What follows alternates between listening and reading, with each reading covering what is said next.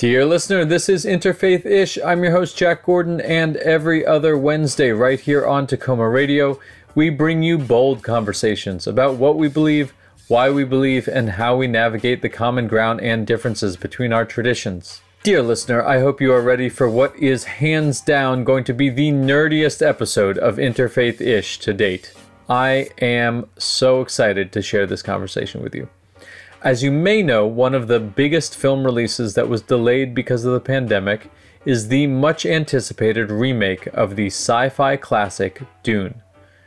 What you may not know is how Sufi Islam influenced Frank Herbert, the author of the original novels. Intrigued? I know, I was too.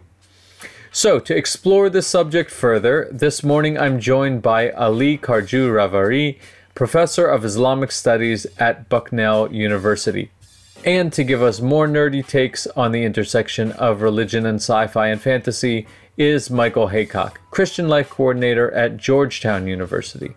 Don't worry if you've not read or seen Dune, dear listener, because we're also going to get into the Chronicles of Narnia, representation of religious minorities in sci-fi, and you're going to leave with a syllabus laden with recommendations to add to your bookshelf and watch list. So hold on to your shai halud, dear listener. It's time to get into some interfaith-ish. Guys, this is so great. I'm so happy that it worked out. Michael and I talked a few months back, and so this has been on my mind for a while. And then I just happened to come across Ali, your article, as I was revisiting Lynch's Dune, and it got me thinking about things. And I said, you know what? I want to learn a little bit more about this subject. And lo and behold, there's your article. I said, I got to talk to this guy. He already wrote the article on it. A mentor of mine made me write that article back then. And I was like being super like, but wait, my research article is not done yet. And she was like, you're never going to get sure, get that done one day. But for now. So do you have a longer form or a book in you that's going to? Not a book. I mean, I definitely think books can be written about it, but in terms of my research, I'm definitely solidly into the pre-modern and stuff like that. Okay. This is there's an article that's coming out of this because there's an archive in Fullerton, Cal State Fullerton, and it's really interesting because it's all of these files are there and some of his personal belongings. His estate, I guess, or his kids dropped his wallet in there with all of the stuff in it, which there's $26 in there too. You can pick that up. Well, they took the money out, but there were definitely things that I think he would have taken out, certain establishments that he liked to visit when he was in New York, that maybe the card he wouldn't have wanted people to see, that kind of stuff. He's got a punch card for the glass slipper somewhere or something like that. Yeah. The House Harkonnen. Yeah, exactly, right? Exactly, right? He's got some concubines on the side, we know. Yeah. So basically something like that. It was a good lesson into watch your paper trail. Yeah, watch your stuff. Yeah, watch your paper trail. Make sure that the things you leave behind aren't too spicy. Exactly, right? Dune puns. Yeah. Well, guys, thanks so much for joining me. Where I usually start these conversations is wanting to hear a bit about you individually and how you come to your religious tradition and practice. But given the conversation, I want to frame it in a little bit of a different way to hear about your personal life journeys. So to keep it on theme, I'll ask. So how did your religious upbringing intersect with science fiction and fantasy? Ali, can you tell us a little bit about it? That's a good question. My parents are Iranian. I grew up in the religious tradition of my parents, which is Shia Islam. My brother was always interested in sort of Sufi Islam, which is, for lack of a better word, what people call mysticism. But because of that, questions of cosmology, the future, time, were actually a big part of my childhood. And like most kids growing up back I mean, even still today, I liked sci-fi, I liked TV, right? So I was just like, I like to read a lot. And I was always looking for tidbits about history or things that were related to, where my parents were from, because we would visit often. And so I was always trying to bring these two worlds together. And then I read Dune. And I was like, wow, I know so many of these words. And it's like it's a really riveting tale. It's like, it's pretty strong. And I actually took it to Iran with me once to show it to my cousin, who was like, he's in the film industry. He does a lot of editing on movies, and so he was sort of my like older nerd counterpart. And so we would watch these things together, so we would talk a lot about it. Also, when I was like, you were talking about the Lynch movie, but the Sci-Fi Channel had a mini-series on Dune, which was much better. It was much better, though. It was really long. Oh, I was gonna ask, where do you fall on that? But we can get to that a little bit later. That's how I got to this. And then so Dune was your formative text. That's your thing. In a sense. In a sense, I was all right. Yeah, that's amazing. Very cool. Michael, how about for you? Tell us about your religious formation and how that hit up against nerd culture. Sure. I was born in Provo, Utah, while my parents were attending Brigham Young University as undergrads. And as you can probably guess there, from a Latter-day Saint / Mormon background, multi-generation on both lines. Family goes back in southern Utah 150 plus years. Some good, some bad. But that's an interesting question. For me, they kind of grew up side by side. My first exposure to fantasy, besides animated films, was basically the Chronicles of Narnia. Okay. And so I'm glad I picked both of you. I didn't realize that these were the formative texts, so that's cool. Well, and this is what's funny is I wasn't really into fantasy much as a young child. Like, it was Narnia and then nothing else. I was a Trekkie otherwise. Oh, okay. Which was something I inherited kind of through my father's parents, through my parents. And I really only started reading fantasy when I discovered Lord of the Rings at like age 13 or something like that. But so was it something that you brought to church with you? Would other LDS folk were they as into Narnia as you were? No, not really.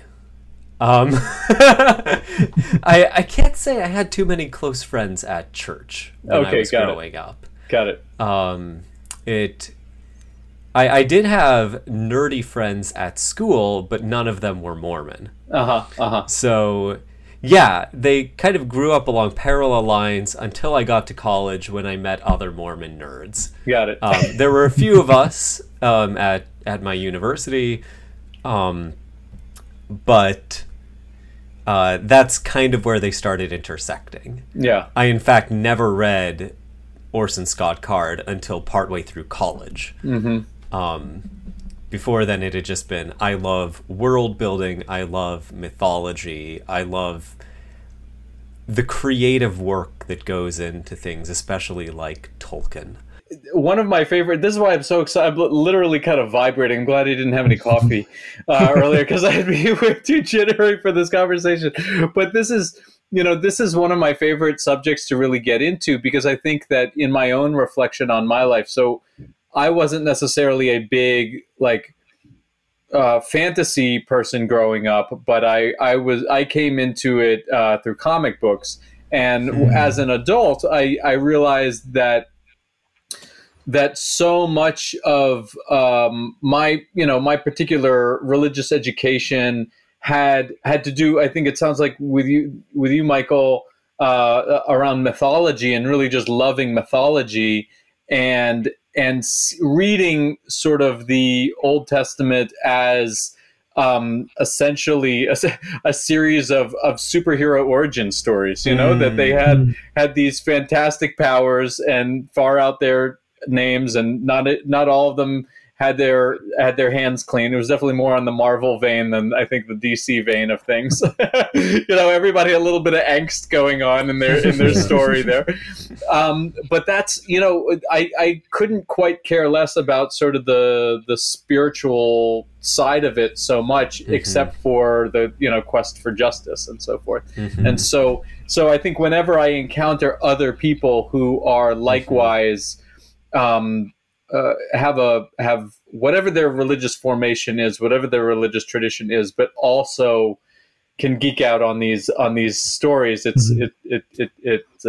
makes me very happy. Makes my little nerd heart fluttery. Actually, might I add something? Go for it.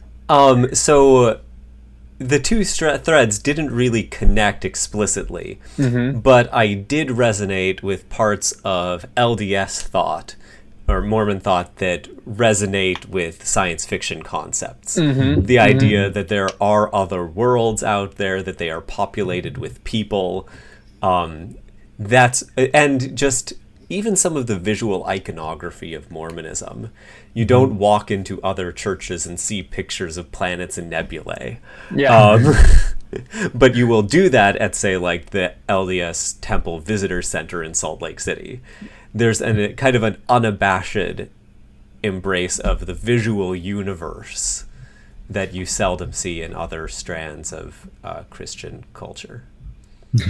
Cool. So I want to take a little step back here and just help people who maybe don't have as deep of a knowledge about these texts to understand a little bit about the stories that are behind them. So Ali, for somebody who hasn't read the series, how did Frank Herbert draw on Islamic influences when writing Dune and creating the world of Dune?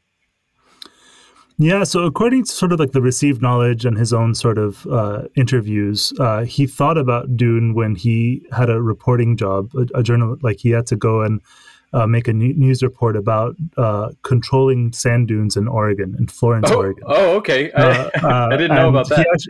He actually never published that until way later, when it was published in a commemorative volume about him. So that project never ended, but that sort of started a 5-year process where he started to think a lot about ecology and religion and how they overlap, right?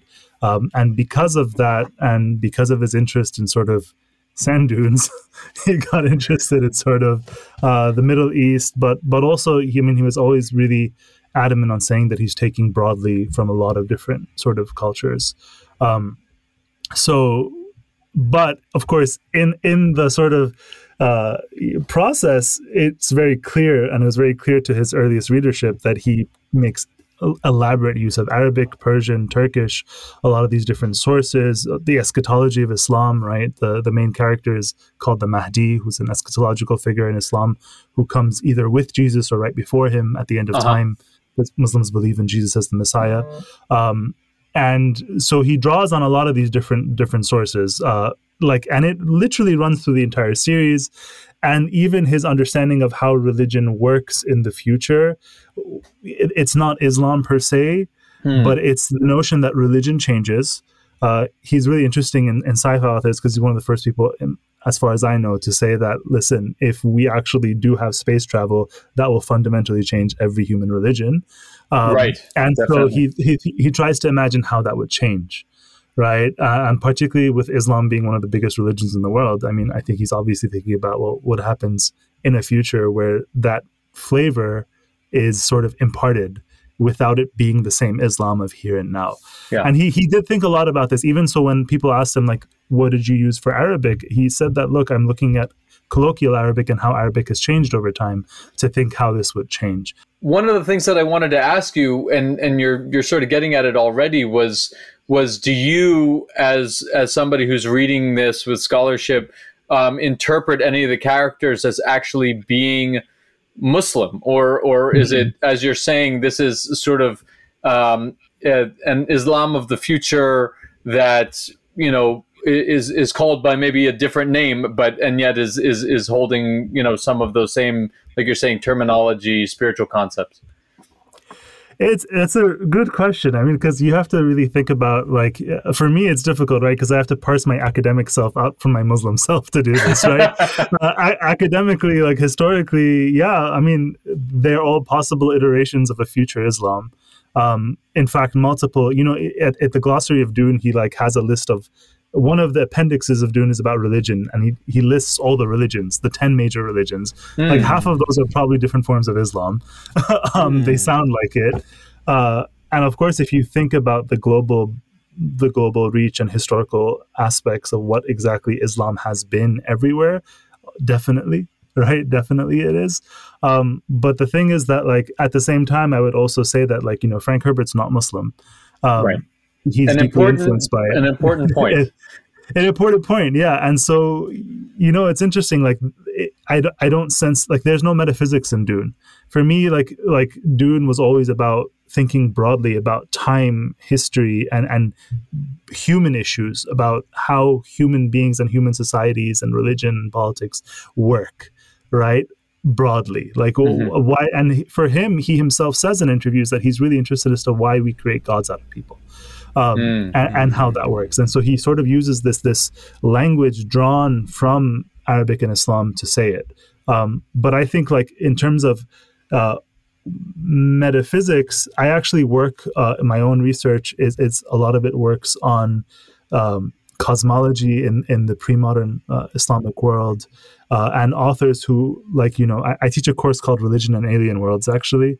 And for this course, I translated and wrote an article recently that looks at a 12th century figure, one of the most famous figures in the history of Islam. His name is Ibn al-Arabi. He's from southern Spain, but he dies in Syria. But in this, he has this like 20-volume work. In its 8th chapter, he describes a world which, if you know his cosmology, is outside of our universe. So journeys to other worlds are very common in pre-modern world, but he actually is very clear in how he's structuring the sort of cosmology that this description is of a world that's even beyond paradise. Like, it's so beyond the reach. And he goes there, he meets the people, right? He says other people have gone there. And in his explanations, though, he never uses a term that would indicate them being aliens, right? And I think that's actually, like, that's what I'm interested in. It's like, what if somebody was actually thinking with the different understandings of being and time and place and a universe and a world, like, how would they formulate a sort of Islamic sci-fi? And I don't think it's what Frank Herbert would have done. I think Frank Herbert is still very much into notions of linear time, of sort of genetic breeding, a lot of things that are part and parcel of his own intellectual tradition, and of course the 1960s counterculture that he is, you know, a precursor to and part of also. Yeah. So similarly, Michael, if you can just set us up for folks who are not familiar with C.S. Lewis's seminal work with the Narnia series. So tell us about how this book that many people probably know about, The Lion, the Witch, and the Wardrobe, but may not necessarily have read it with a Christian lens and some of those spiritual themes in mind. So can you talk a little bit about that? Yeah, sure. C.S. Lewis didn't necessarily approach the books with an idea of, I am going to write an allegory. He did that earlier in his life with The Pilgrim's Regress, and it's a take on John Bunyan's The Pilgrim's Progress from the 1600s, but transplanted into 20th century, and it is bald-facedly an allegory. Narnia is a little more complicated. So most folks are familiar with The Lion, the Witch, and the Wardrobe, which is the first one that he wrote. In it, several children get transported to another world, a fantasy world, locked in an eternal winter. And as they explore, they find out that Aslan, the true ruler of the land, is returning to bring the seasons back again. Aslan turns out to be a large lion and ends up sacrificing himself in order to save one of the siblings from the White Witch who had ruled the land of snow. He does come back to life, citing deeper magic from before the dawn of time, and defeats the White Witch and restores basically summer to Narnia. That's the first book, and the Christian themes are pretty bald-faced. Mm-hmm. You've got Aslan as not as Jesus, but as a Christ figure. And then in other books, they get a little more complex, or a little harder to pick out at times.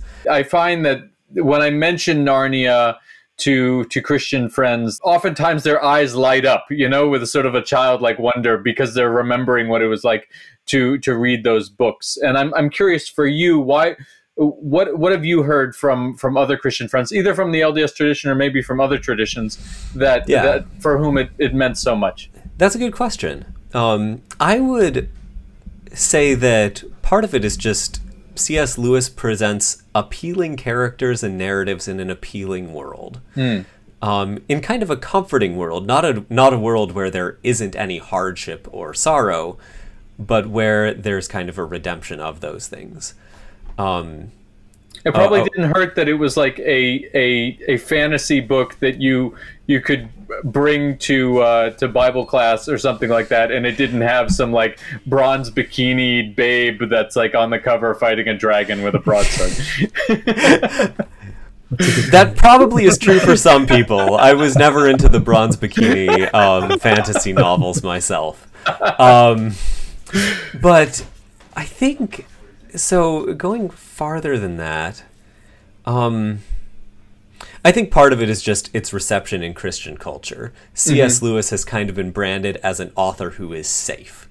So while a lot of evangelical Christians have shunned things like Harry Potter, they can excuse C.S. Lewis because he is a prominent and well-regarded Christian apologist. So I think that accounts kind of for the back end. Yeah, but I think that's an important point. Right. And I think the most interesting reflection I've heard was from a friend who's ex-Christian, not Christian at all anymore, and reflecting on the last of the Narnia books, The Last Battle, which is quite apocalyptic, and has received a good amount of criticism for various aspects. But this friend remarked that the vision of heaven that C.S. Lewis presents there, one of adventure, one of reunion, one of restoration and preservation of what's good, is a affirmatively appealing vision of heaven, the way my friend had not experienced in their experience of Christianity before that point. And still resonates with them even as they disbelieve in Christian doctrines. And so that's interesting to have that place of solace then with those, the best of a Christian tradition, right? That they could find that in a non-central text, for the religion. Ali, I want to also turn to you and talk about similarly another major theme, or a major theme that is present in Dune, the use of the term jihad, which is really central to Dune. It's something that's repeated over and over again. So how is jihad presented in Dune? And walk us through a little bit about the spiritual concepts as it's presented on the planet Arrakis. Yeah, I mean, so again, this is a white guy in the 1950s and 60s writing about it. This is not sort of like the sort of long history of what jihad has meant to Muslims, right? And so therefore the jihad is a holy war, right? And I think part of what I was sort of trying to argue in the article that you're thinking of was that the fact that, people avoid jihad but use holy war or crusade just further sort of like makes Islam alien, as if you can't think of it in the same context, right? Otherwise, for Frank Herbert, jihad is seen as being a sort of like war which is therefore destructive, right? That's how he's thinking about it, except that because he's writing the 1950s and the 1960s, when he's using the term jihad, he's not thinking of our current context where we're thinking of the war on terror or post post-Cold War, the political division. It's not that Islam isn't known, it's that a different Islam is known to them at that time. Okay. Even for his own reading. So he talks about T.E. Lawrence, right? Lawrence of Arabia being a major sort of influence, his things. But also when he's talking about jihad, we have to think about what are the jihads that are closest in history for him to think about.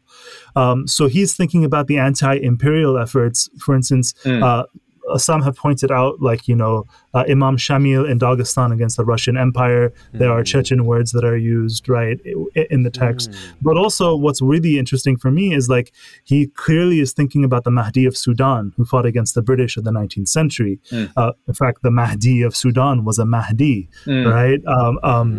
Who claimed to be this sort of eschatological figure, although it's a bit more complicated in the specific tradition the Mahdi is from. Or even in West Africa or in other parts of the Muslim world. So he's thinking of an era of jihad that was in the 19th century into the 20th century, which was done by people who were Sufi Muslims against imperialists. Right. So, and that's pretty clear in terms of, the Mahdi of Sudan, like I mentioned, in English literature, there was a lot of stories for him to have read already at that time. So T. Lawrence is not the only person. Like, so there's like a story, there's a book, Green Mantle, about that sort of is building on that I think is also in the background there. So in that sense, what's interesting is that he is seeing, in the 19th century, when colonial powers were pissed off that the people that they colonized were fighting back using this concept called jihad, and they would talk about, oh, these people are fanatics. Of course, I mean, I don't know how you interpret fanaticism when you're invading someone and they're angry at you. But because those people were Sufis, he does use a lot of the technical language of Sufism, which requires that a political leader who is sort of like enter into sort of like a period of self-purification, which is also called jihad in Arabic. That's a type of jihad. It's the inner jihad, in order to transform themselves and therefore be capable of leading other people. All right, this is a type of political sort of Sufism that became dominant in the post-Mongol period and continued right up to the colonial period. And it was Sufis who were fighting against the imperial powers. So because of the circumstances of his history and the time that he's studying Islam, and his interest sort of being part of that sort of counterculture movement in sort of individual mystic experience, and a lot of him and his colleagues do talk about Sufis, he's then sort of taking that and reading that sort of version of jihad. Well, I wanted to bring it into sort of the present and part of the animating factor for this show, this particular episode is of course that the release of this new Dune film, and this was in part what Ali was writing about, and I wanted to hear a little bit more from you about what you were writing in your article, not just about this lack of holding up the term jihad and replacing it actually with crusade in the material that we have. So of course the movie hasn't come out yet as of this recording, so we don't know exactly how it's presented in the film, but in the promotional material they're talking about crusade instead of taking up that term jihad. And I think that it comes to this point that you get to later in the article, where you're talking about asking the question or affirming who exists in the future tells us who matters in our present. And I think that it would be curious to hear from you, like, what does it say to us about and to Muslims today? So I've spoken to European colleagues. They don't use the word jihad, but they also don't use the word crusade in the movie. So I have gotten some what's it called? And I actually didn't have, I expected it to be a good movie. I mean, my point was that branding is always really revealing, because look, Frank Herbert's Dune is the product of Frank Herbert's mind and his historical context. But the reception history of Dune is also incredibly telling. in how Islam has been perceived in American society, and what Islam is allowed to do and what Islam is not allowed to do. Right. So, when you're dealing with the reception history, even in his own son's explanations of why his dad used Islam, he says that, look, all religions are from the desert. Islam is the most fanatical. He wrote this, right? Wow. And his sort of approach to it is like, the approach has always been, if there's something meaningful in Dune, it's from the Buddhist side of Frank Herbert, because he practiced Zen Buddhism. But like a lot of people back then, he was, he's kind of anti-institutional about it. He's like, yeah, I practice it. But all the bad stuff, all the violence, that's the Islam.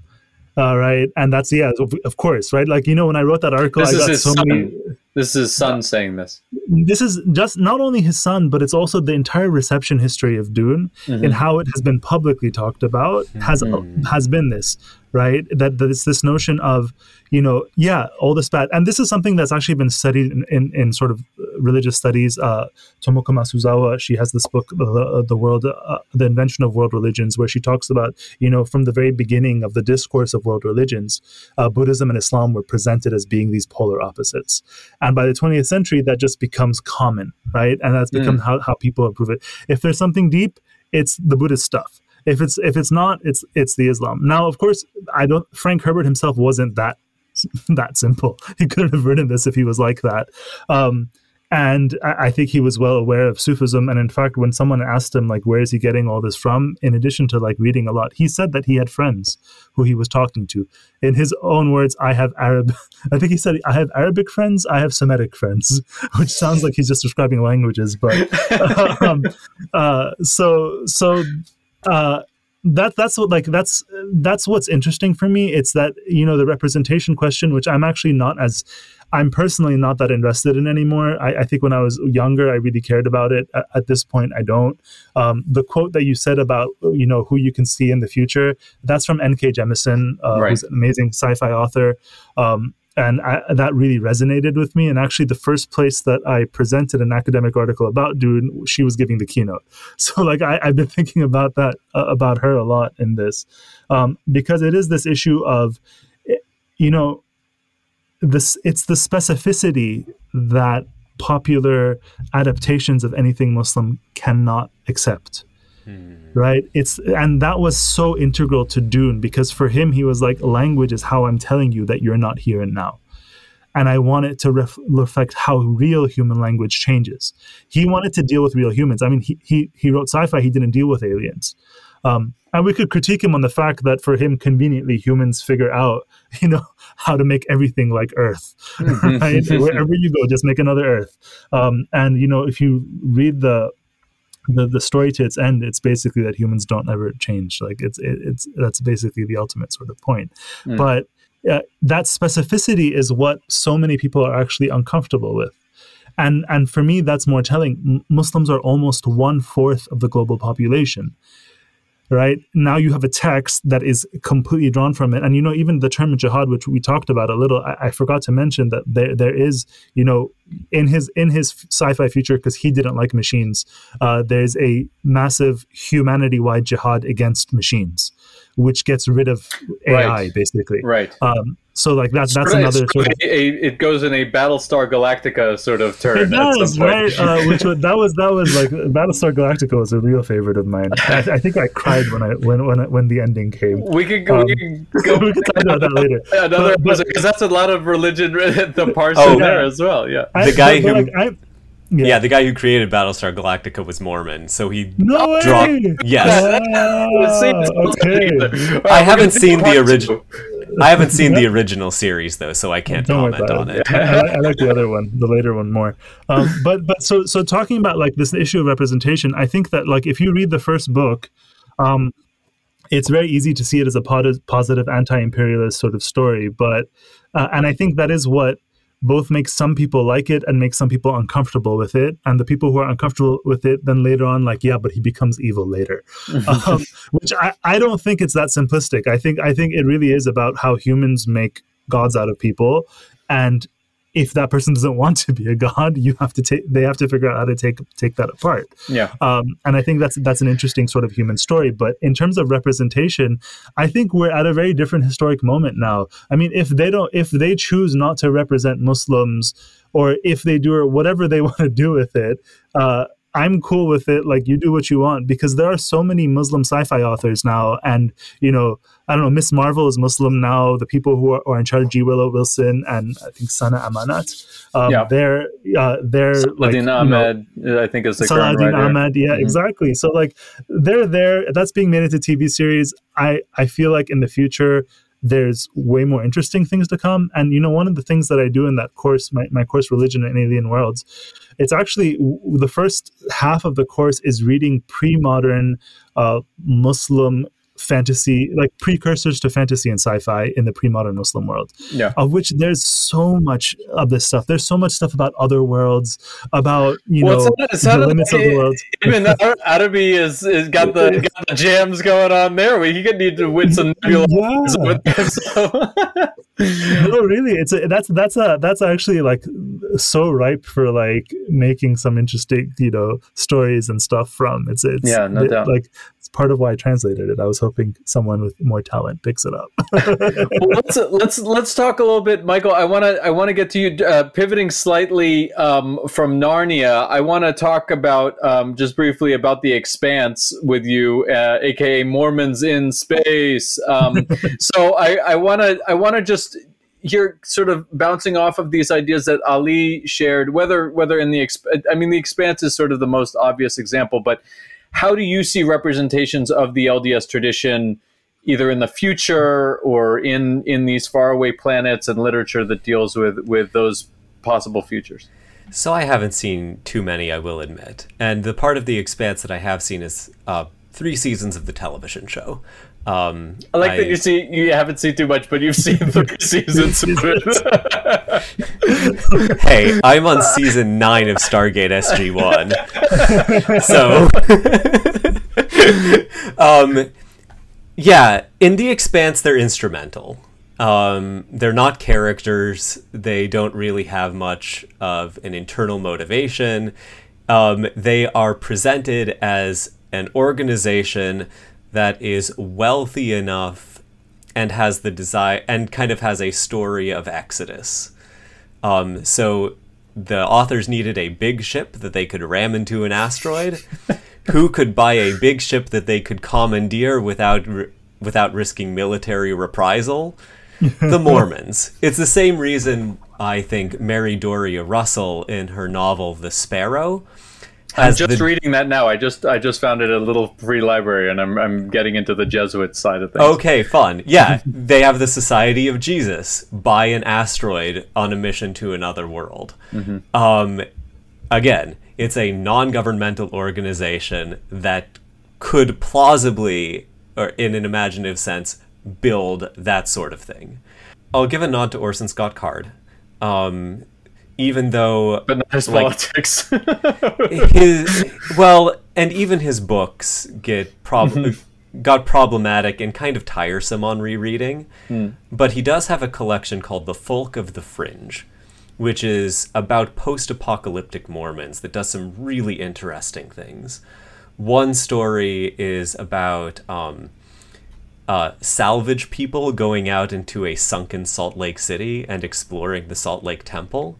And it's kind of the idea of holy space and the connection with place. It's beautiful and moving.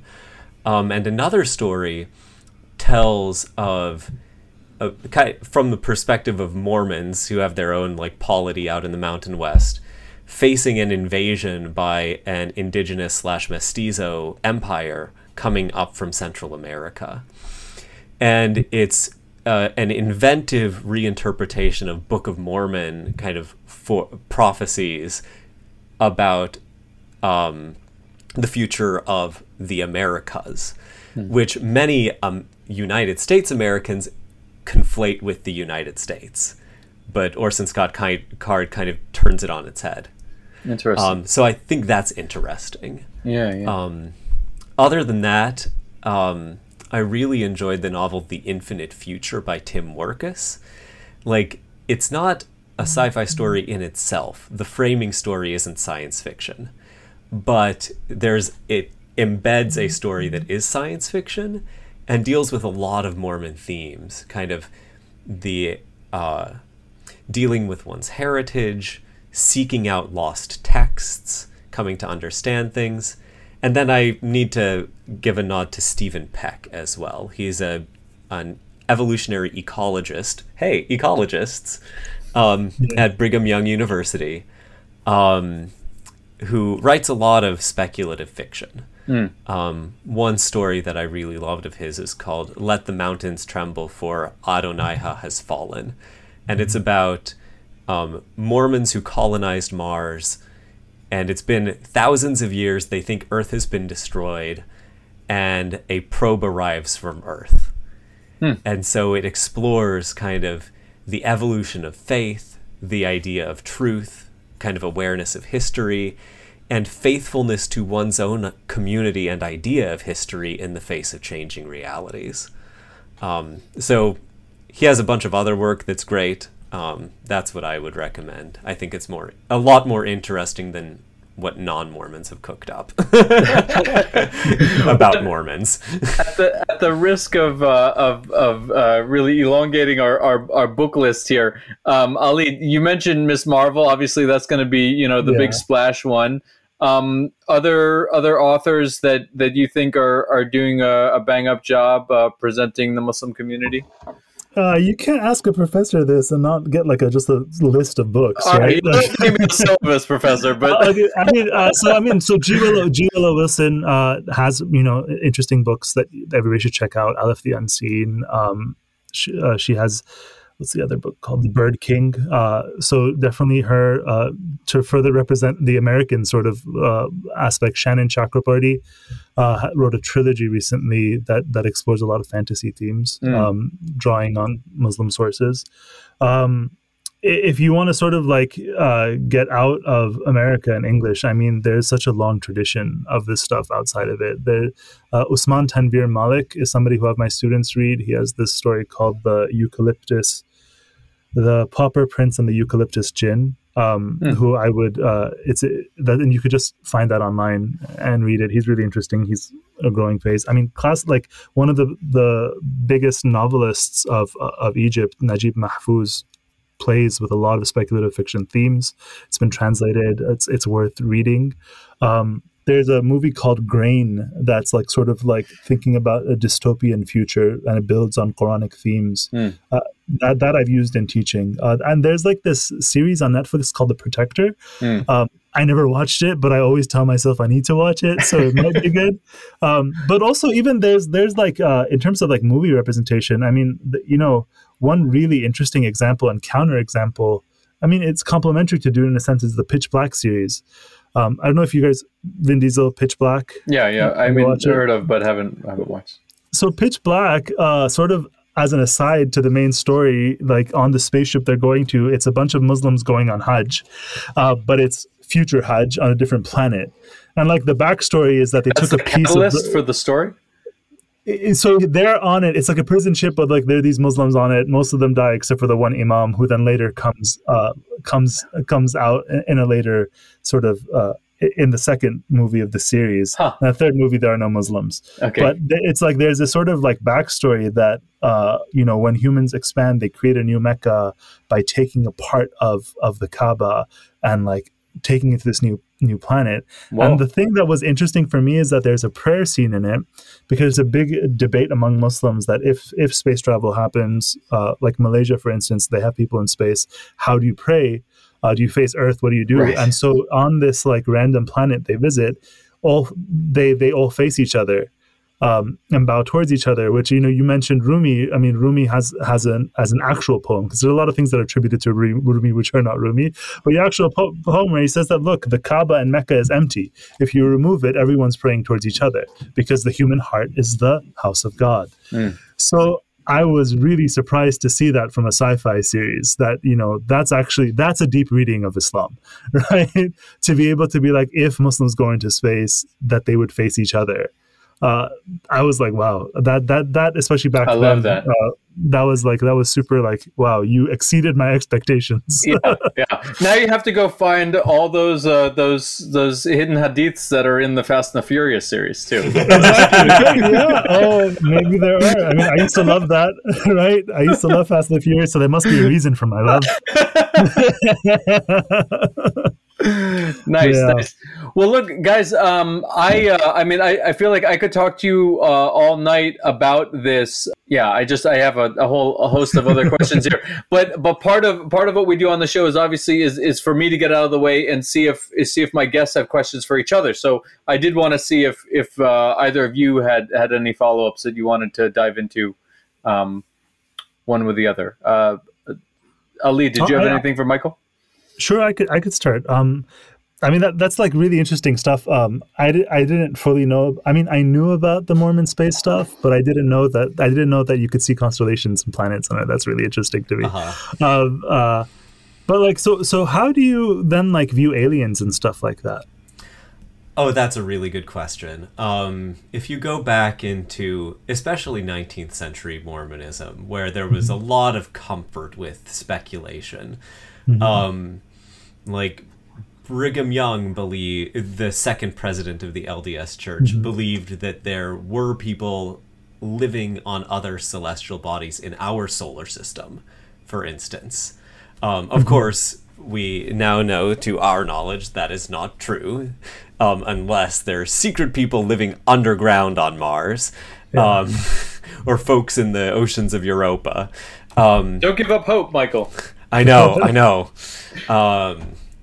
But yeah, it's one of those things that is there, but current official LDS sources don't really explore. There is a point in scripture, though, that I really love, if it's all right that I bring it, pull it up here. There is a segment in which God is giving Moses a vision, and Moses is reporting God's words, and it says, "And worlds without number have I created, but only an account of this earth and the inhabitants thereof give I unto you. For behold, there are many worlds that have passed away by the word of my power, and there are many that now stand, and innumerable are they unto man. But all things are numbered unto me, for they are mine, and I know them." So you have nods like that, where God is not only the God of this earth, but of other worlds that we cannot even count, that have inhabitants that he knows. Like, not explored, but it's there. Like, Mormonism is not it is not a geocentric faith in a very interesting way. I hope that illuminates the question a bit. Thank you. One question I had is, you mentioned that when you were a kid, you liked the Narnia series. So I'm curious what you found compelling, and reflecting back on it being often Christian allegories, what are your thoughts about that? I mean, first of all, aslan sounds like the Turkish word for lion, right? It is the Turkish word for lion, and so, so 12-verse Shi'ism has a very strong sort of messianic aspect, but the messianic aspect, at least in most types of 12-verse Shi'ism, is what it means is the sort of restoration of justice in a world that's unjust, right? So there's actually no, even Ibn Arabi, when he talks about the Mahdi, he actually says that when the Mahdi comes, and the Mahdi is a promise from God, religious scholars will actually dislike him, because the things he says are against the stuff that's in their books. And they'll be like, well, the book says this, and he'll be like, no, it's not that, right? But normal people, the common people, will be rejoiced because injustice will end, even if it's only for a moment before the ending of this world, right? And of course, Islam has this notion that this world is this world. When it ends, there are other worlds. And in a sense, paradise and hell are other worlds. Although for Ibn Arabi, hell is just the future of this world. Interesting. So, yeah, it's a really interesting post-apocalyptic. There you go. Yeah, exactly, right? But for me, it was, I mean, the sort of the symbol of the lion, even as Jesus, because, you know, Jesus is sacred for Muslims, is such a powerful one for us. Like the lion was already, you know, Ali is not me. Ali, the son-in-law of Muhammad, right, is symbolized as a lion frequently. The lion used to be on the flag of Iran since the 14th, 13th century as a symbolism of that. So, and Ali himself is a very sort of Christ-like character, sort of misunderstood. Frank Herbert even picked up on that. Actually, he names Paul, the main figure's younger sister Alia, and he even says, "I named her after Ali." So, like this sort of aspect of justice, you know, being a stranger that has to be found, and then once it's restored, it's a cosmic restoration. Right? It's not a restoration of a particular civilization or people, even though that aspect is there, but it was the imagery of summer returning, right? That the restoration. So that as a child, that was really nice to me, right? Because, I mean, you know, being from the Middle East, you really appreciate justice if it's possible. And, you know, with everything that we could say about Messiah building and all of that, I think that's the one thing that Frank Herbert, I think he's right, that humans are always sort of striving to do this, and it actually is their own undoing by creating gods out of people. But it's nice to have the hope that one day justice is possible, right? Yeah. The notion, that's the thing that I don't like about some forms of sci-fi. It's like, why is it always the same shit, man? I remember I was watching one of these recent TV shows. What was it? The 99, the 100, the teenage drama about going into, and you know, spoiler alert for all of you who are watching it, I'm sorry, but they destroy Earth eventually. And I'm just like, this is so stupid. And then you just find another planet. Oh, what's it called? How convenient, right? It just seems really ridiculous to me. And, you know, about the sort of point that you had raised, I mean, one thing that I explore, and I'm really interested to think about how pre-modern Muslims would have thought about other planets the way that we think about it. Because they're pretty clear that every planet has its own inhabitants, but those inhabitants, we can't see them with these bodies that we have. So even Ibn Arabi's understanding of that other universe is that this body has to stay here. And then you're given a new body, a body that's uniquely yours. You're not taking someone else's, but it's your body as appropriate to that world. And I mean, I even think that, like, you know, this is why I was talking about, like, oh, they just recreate Earth.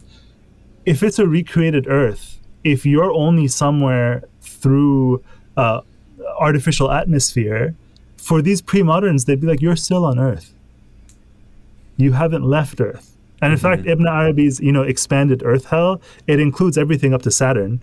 That is the limits of their, what's it called? He's like, yeah, all of this is Earth, right? Just like, forget it. So I've constantly been thinking about, like, you know, how do notions of what does it mean to be an alien? Is a human defined solely by their body, by their physiological makeup, or is it something else? And is that the line for distinguishing us between aliens? Because he goes to this other universe, he sees the people that he sees there, they have bodies of gold, of silver, of some of them are made of musk, of saffron. He says that is the root element. They spontaneously generate. He mentions sort of subtly that people have had sex with them and it's fine because their religion has no regulations, but because we only have regulations because we have to worry about childbirth.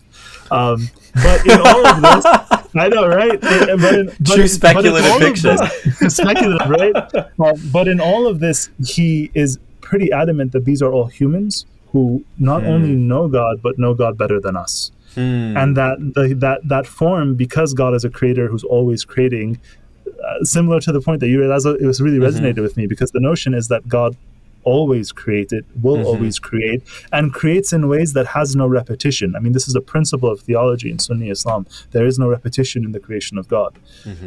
So for me, the nomenclature then becomes important. What do we define as alien? What do we define as human? And what are the limits to these both? And that's why Frank Herbert is interesting for me, because, I mean, we're living in a society where other humans are considered alien, right? And so, like, for me, I'm like, this white dude in the 1950s at least is willing to admit that Muslims are human, and that, you know, the future of humanity is the future of Islam. Yeah. Right? Regardless of how you want to think about it, because there are so many, just like how Christianity is global beyond the amount of Christians, so is Islam, right? And so are other things. So that's sort of like my rambling thoughts of, like, you know, what I've actually, you talking, expanding a little bit on Ibn al-Arabi and what he wrote, recalled to me some aspects of Joseph Smith's thought. He was the founder of the LDS Church in Mormonism. There is this idea that the earth will be redeemed along with humanity at the end of time. And contrary to Al-Arabi, the earth will become a heavenly abode for the people who lived here. And the bodies will be transformed to be able to bear the glory that the earth will take on. In fact, the word that's used in these texts is translated. Translated. That's interesting. For Ibn al-Arabi, hell is actually not bad. Oh, hell is better than earth. Hell is better than earth, and it eventually becomes, because God's mercy dominates over wrath, hell itself becomes a place in which the face of God will be visible to. Okay, there's a lot more resonance with Joseph Smith's thought now that you mentioned that. Yes.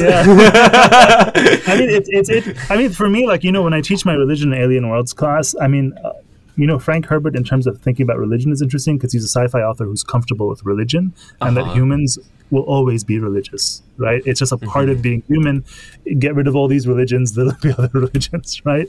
But, like, I think one of the things that I really want my students to see, and I that's helped me a lot in my life, was just that, like, you know, people have thought about these questions in such interesting ways in the past, you know? Like, it really bears thinking about what, you know, people have thought about it so much that really the question is not will it happen, but it's like, what's going on behind each of these visions, and what sort of underlying vision of the world and what it means to be human is being presented, right?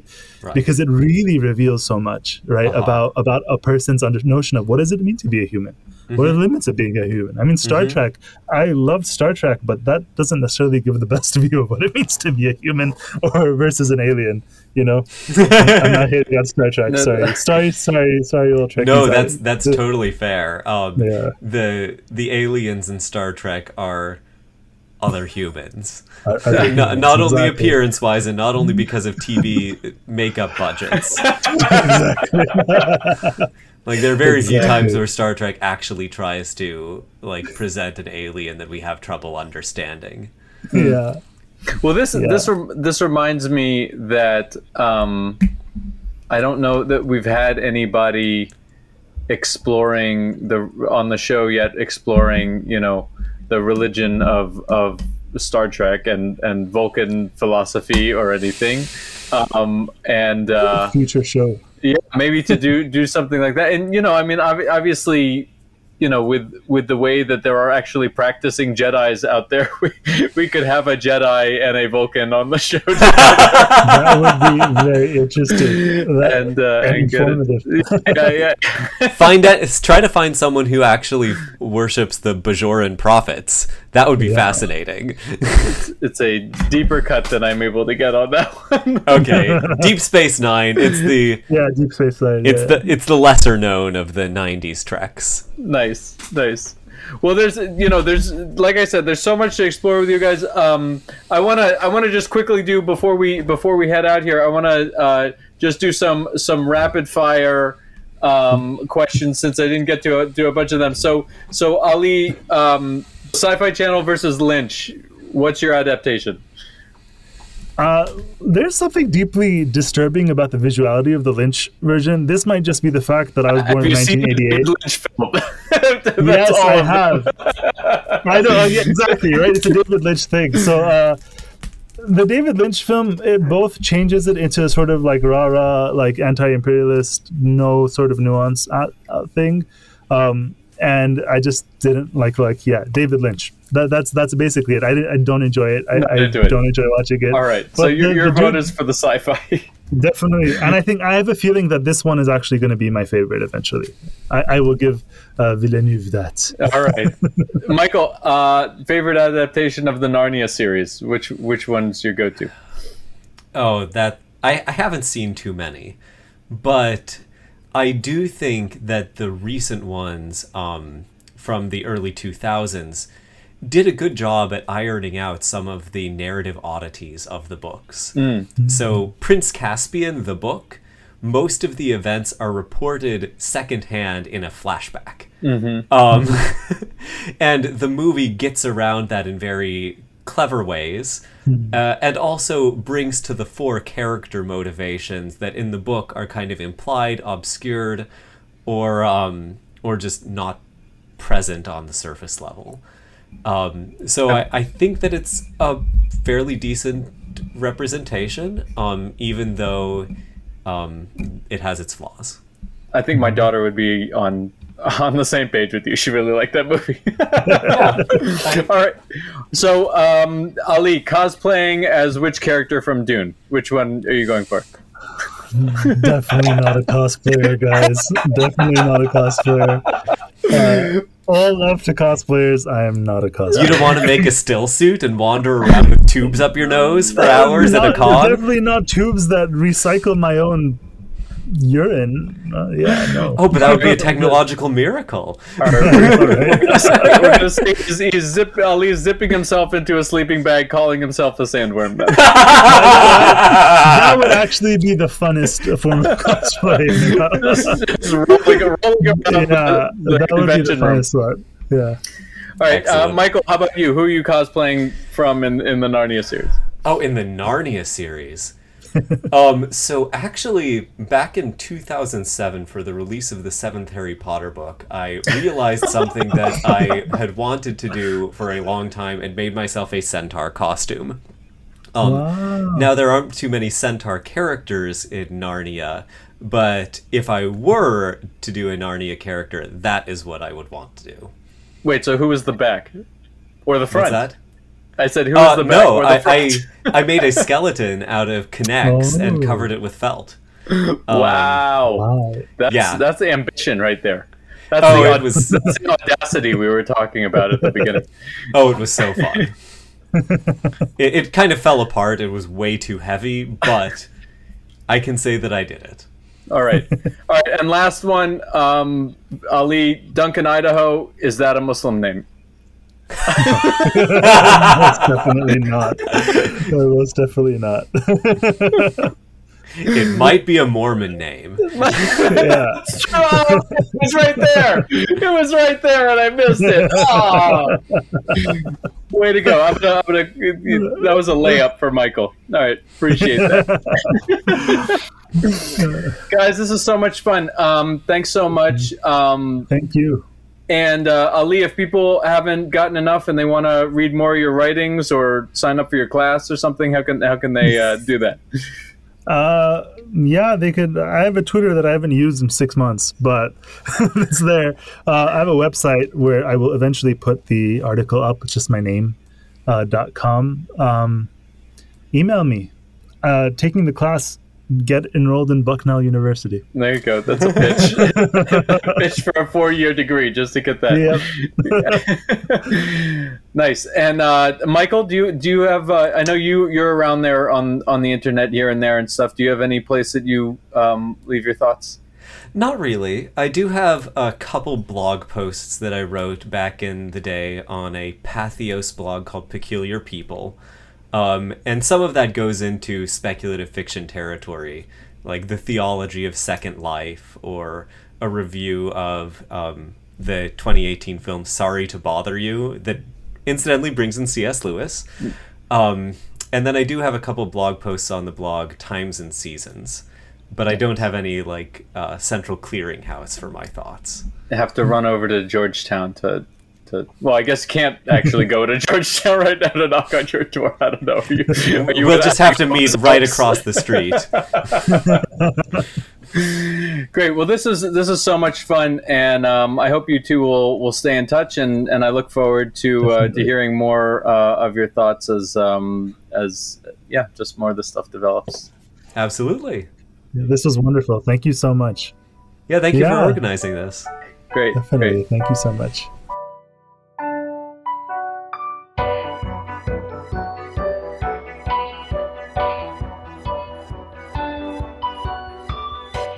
Dear listener, that's a wrap on this week's Interfaith-ish. I want to again thank my guests Ali Karju-Ravari and Michael Haycock. So much fun having them both on the show this week.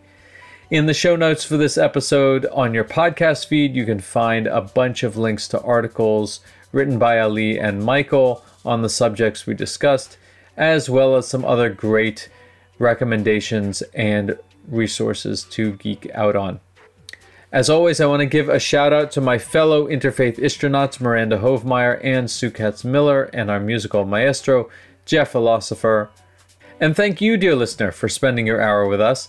If you're listening to this over at tacomaradio.org, you can also find our archives of past shows on the website, or check us out on your podcast aggregator of choice. Most of our shows have extra content over on the podcast version, so subscribe and you won't miss a minute of what our insightful guests have to say each week. We're on social media at Interfaith-ish, and you can keep writing us about the Interfaith-ish you wish to dish at interfaithish@gmail.com. That's interfaithish@gmail.com. Interfaith-ish will be back in 2 weeks. Until then, keep it locked to WOWD 94.3 FM for great music and programs 7 days a week, streaming online at tacomaradio.org.